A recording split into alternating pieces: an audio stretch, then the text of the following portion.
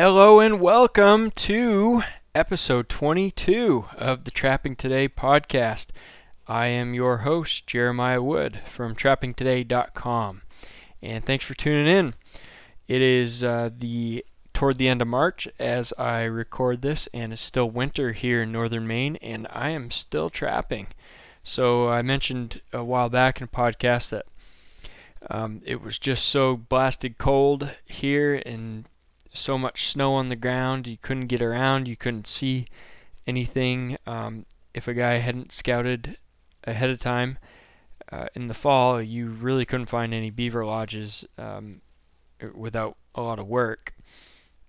So I pulled the traps in the couple spots I had set up and went on worked on some other things, but it's starting to warm up a little bit. So finally during the day when the sun's shining, we've been getting above freezing in the daytime, and looks like tonight's going to be down to single digits, but it's going to be up to the 40s tomorrow. So it's warming up a little bit, and it is just unbelievably pleasant to be outside right now, compared to the way the weather's been all winter long. This is quite a nice little break. So until you've dealt with sub-freezing for months on end, it's hard to realize how good it can feel for it to be 35 degrees and have the sun shining, but it's pretty sweet. So anyway, I got my snowmobile running and went down to the river here close to the house, and we're in a I have beaver lodges. I know where they are, but the way fur prices are, I can't justify going that far to trap for beaver and lose money on gas money and vehicle and truck potentially breaking down and getting stuck. So I've been trapping within a couple miles of the house, and the one I just set up is less than a mile from the house, and it's such a beautiful little area. And the other thing I wanted to mention is I typically ice fish a fair bit. I'm probably 20 to 30 days a winter. Probably closer to 20. And I've done that for years. And this year I've done probably 5 days. And instead I've done the beaver trapping. And the beauty of the beaver trapping is you do not see another soul. Because nobody else is crazy enough to go out there and do what we do as trappers, going through the ice like that. Even other trappers aren't that crazy. They wait until spring. So we actually are fortunate enough here in northern Maine. We have a extended beaver season that goes through the month of April. So in these zones up here, we can trap beaver all the way to the end of April. And a lot changes those last couple weeks of April. The ice goes out in a lot of places. The big lakes still have their ice, but some of the smaller ponds, the ice can go out, and the rivers will be opening up, and the beavers start getting really active. So you can do quite well. But for now, it's awesome. Go down by the river and hitting these backwaters. We call them bogans up here. These little side channels and finding beaver activity, and it is just so beautiful, and there's not a soul there. So I got the place to myself. So anyway, I did some scouting on Wednesday. I worked on Saturday, so I had Wednesday. I took Wednesday off, and it was such a beautiful day. And I scouted a little bit, and I found actually the previous Sunday I snowshoed for a couple miles looking for beaver lodges, and I couldn't find anything, and I think the beavers were there. I did find a nice dam and really good looking flowage, but there was 3.5 feet of snow, and I could not find. I found some high spots that I thought maybe there was a beaver house underneath, and I went to investigate, and it didn't look like it. So there may have been some beavers in a lodge in the bank that's really well insulated, and you can't see any steam hole or anything. But if they're there, it's going to be another few weeks before a guy can find them.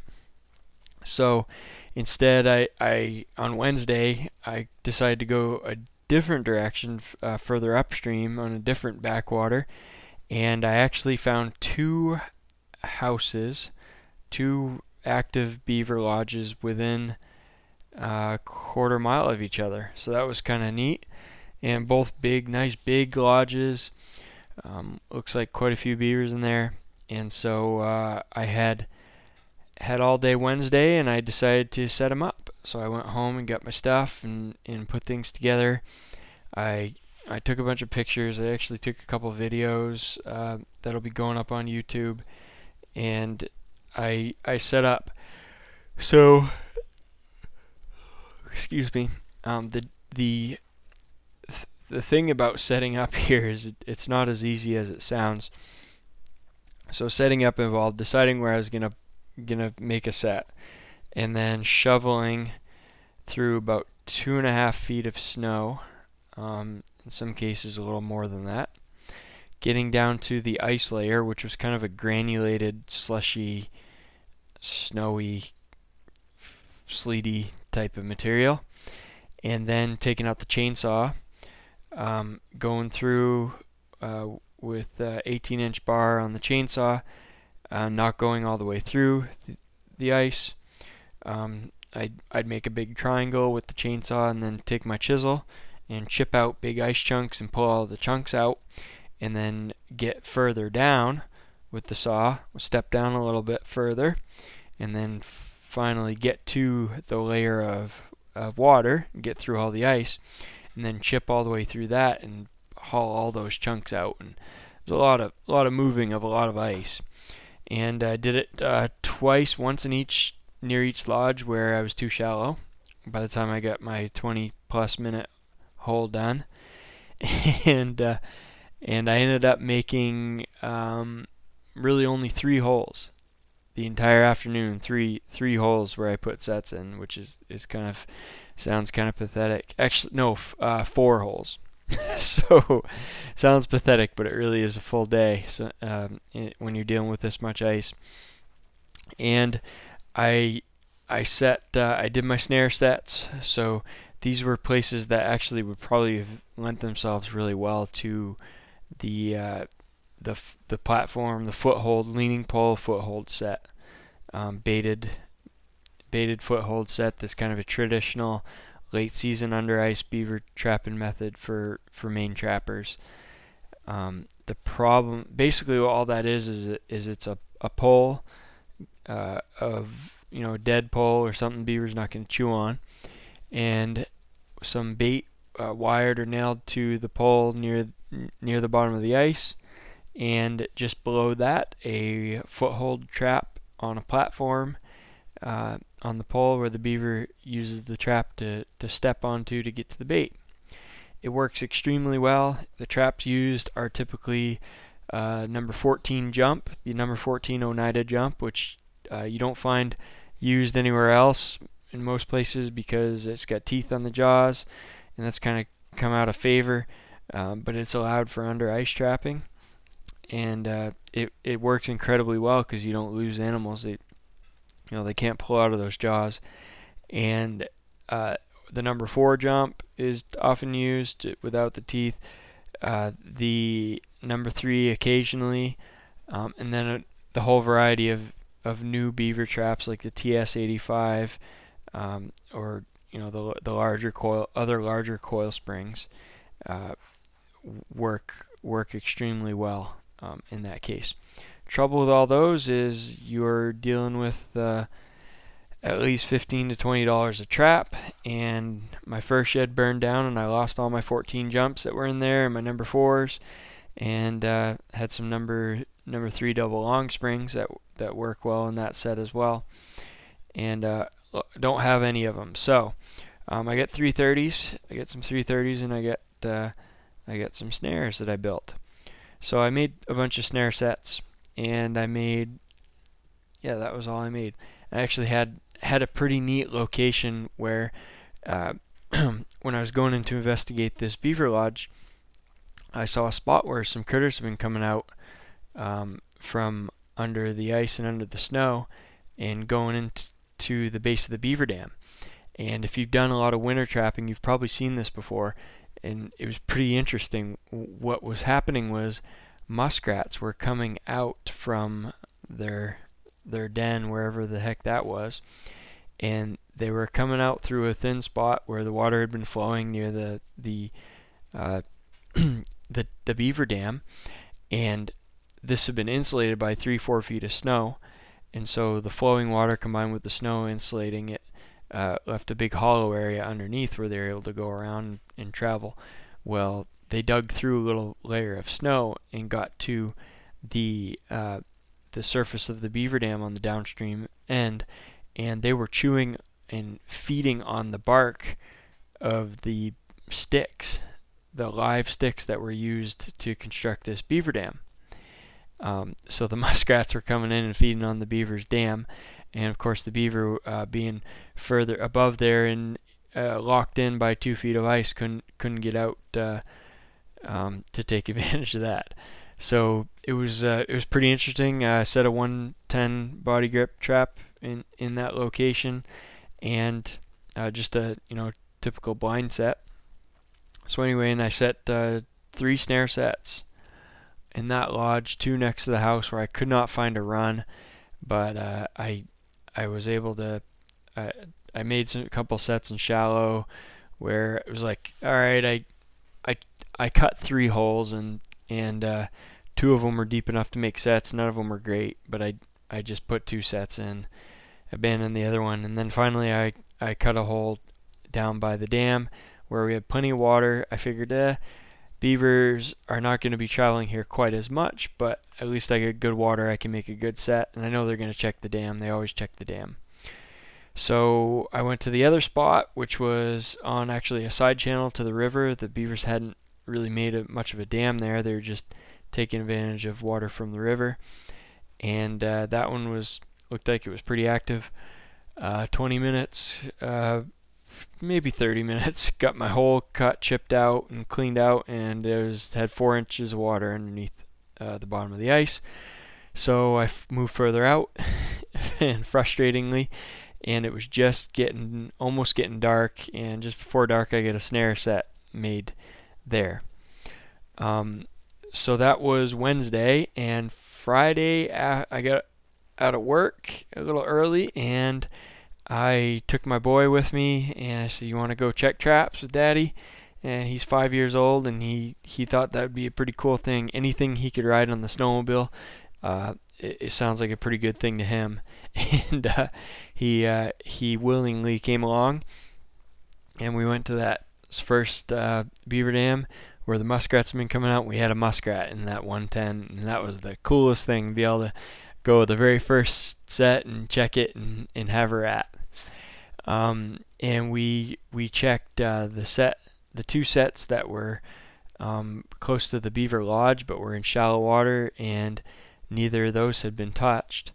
And I thought, what is going on here? I know this has got beaver activity here. I know they're in here. Why? Maybe I just missed the run. Maybe they're coming out the opposite side of the house, which didn't seem to make sense. But you couldn't even tell where there was a feed bed there. There was so much snow and ice. So anyway, I went down to the dam where I had that 3rd snare set, and we had a nice big beaver in the snare. So that was pretty cool. We reset that. We went on to the other beaver house that was on the side channel of the river, and we got into that one, and the beavers had messed with it. They chewed on the pole, cut the pole in half, and did not get caught in the snare. So it was again getting close to dark, and I wanted to get things wrapped up and remake that set. And so I got another pole, I remade the set, and I decided, you know what, I always shy away from baited 330 sets for beaver, but snares do tend to miss a lot, and I haven't dialed in exactly how to prevent misses on snares, or even if it's possible. The way I have it set up, I'm not sure if I could set it up any different and avoid misses. Misses seem to be just part of snaring. So that being the case, I decided, well, I'm not worried about educating beaver here by snapping a body grip in their face and scaring them away. So I'll go for it. So I wired a piece of aspen to one of the jaws of the 330 and set that on a pole. And I had that triangle I cut out for the snare set was big enough that I just had the snare pole on one side of the triangle and the baited 330 on the other corner, and I set that there, and we went home and showed off our beaver and muskrat and worked them up in the shed. So today I went back 2 days after that to check the sets again, and again those two sets by that beaver lodge in the first dam site were empty. I went to the down by the dam where I had the snare set that I'd caught the beaver in 2 days before, and they had fired the snares, chewed on the pole a little bit, and were not caught. So, alright, here we go again. And so I actually ended up setting a baited 330 there and resetting the snare pole. No, I didn't reset the snare pole because I ran out of equipment to do that. So I just set a baited 330 there. So I went to the second spot, the Beaver Lodge on the side channel, and I checked my snare pole, and the snare pole had been chewed on. Not completely, but they'd been working it, and they'd fired off the snares and had not gotten caught again. Seems to be a common problem with snares. So I went over to the other corner of the triangle in my hole, checked the 330, and I had a big old beaver in the baited 330 set. So another tally, another one up to the 330s.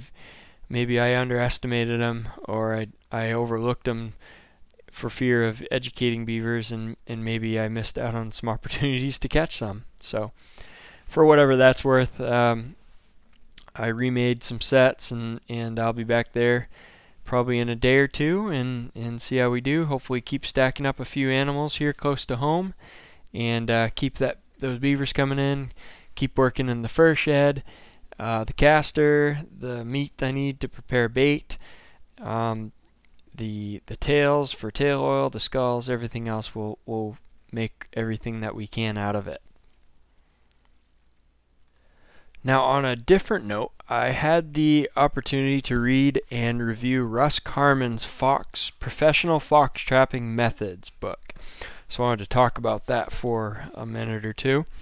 This was an old fox trapping book that really, it was very popular in its day because it was written right in the height of the fur boom, when fur prices were extremely high and everybody and their grandmother was getting into trapping. This was in the mid to late 1970s, and a lot of people, I posted up a picture of the cover of this on my Instagram, and a lot of people liked it, and a few commented that this was the first one of the first trapping books they ever read, and so it has quite a history. So this is a follow-up to Russ's original fox trapping methods, and he decided in 1978 to take that book and kind of adapt it to more of the original one was in 1969, Russ Carman Fox Trapping Methods, and it was actually published. He wrote it in 69 and it was published in 71, and that was the time when fur prices were just starting to go up, and it was a good book. A lot of people got their start, but a lot changed, and the whole professional trapping thing kind of got going, and he sort of adapted this book towards a more advanced trapper. So it's a really interesting book, and I've no doubt it was top of the line methodology and equipment and stuff for the period of time in the 70s. He goes over start to finish the equipment needed, how to set up a trap line, locations, how to catch a fox, different sets, using lures, and all that stuff. and I guess just the the high points is basically uh, he the prevailing belief of the time was being extremely cautious, careful, and meticulous when it came to scent. And he, very much over and over and over talked about minimizing scent at a set, keeping the cleanest equipment possible, and so on. And nowadays that maybe has been downplayed quite a bit. Like, some guys will just set a untreated trap with their bare hands and be able to catch fox. So who knows if that, more trapping pressure back then, maybe there were some smarter fox they were running into, and so on. But there was a lot of focus on equipment and cleanliness and scent control. The locations were pretty cool. He had lots of good pictures, a lot of farmland that he trapped in, so a little bit of woods, but a lot of pictures of farmland locations, what to look for, where you make sets. He went into a little bit of gray fox stuff, so he covered both red and gray, but it was mostly red fox. The dirt hole set, different variations of the dirt hole set, the scent post set, and then he talked about the flat set. And kind of the scent post and the flat set are kind of, to me, they're kind of similar. Of course, the flat set is kind of the Western adaptation of the scent post set, where you didn't have a lot of trees or posts that bushes, so a lot of Western trappers would use other things that were available out in the open plains. But anyway, pretty cool book, very well written. Russ Carman, I think is one of the better writers in the trapping game. So he did a great job. It's a great read. If you're not going to be able to look at that and say, oh, this is the way I got to do things. For instance, he was trapping fox, and the coyotes hadn't gone into that country yet. He was in the east, and so today you wouldn't be able to use those methods because you'd be overrun with coyotes. The traps, they'd pull out of the traps. He was using wooden stakes, which is kind of unthinkable nowadays. We'd use either rebar or earth disposable stakes or earth anchors, and we used bigger traps. We didn't use a 1.5 or 1 3/4. Even like the number 2 Victor, which he really liked. I've seen coyotes tear that trap to pieces, literally. So anyway, other than that, just fox trapping. If you're looking for fox trapping methods, that's pretty cool, and it's got a lot of interesting information that is very much still valid today. And for guys like me thinking lure making, he does have a few ideas on making fox lures. So I have on trappingtoday.com, just go in there and search Russ Carman, and you'll find that I have a review I wrote on the book, and links that you can click on to purchase it if you're interested. All right.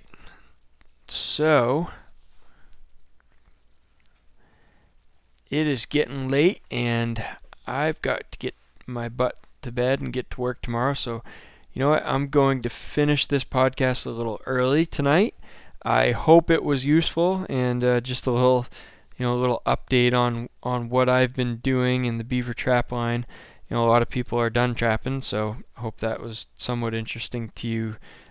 If you can't continue to trap in your state, that there's still some places we're able to do some stuff, or maybe you're a kindred spirit and another fellow trapper that can trap right now, and just a little bit of knowledge that you're not the only one out there doing it. So anyway, I've got a few other things that I'm going to cover in the next episode. We'll go back into the lure making stuff. So we'll talk next episode about bait preservation in lure and bait making, and different preservatives you can use. We'll talk about beaver tail oil, how to make it, what it's used for, some of the online resources that are available for making your own lures and baits. A little bit maybe about perfumery. I've been sniffing lures with my boys and trying to test myself and test my nose, and been doing a little bit of research online on the perfume trade and how they make perfumes and all that stuff to try to get some more background information. Definitely a lot of parallels to perfumery and trapping lure making. And then at some point next episode or the one after, we're going to talk about the long distance call lure that I formulated, and I'll share with you the exact ingredients of that.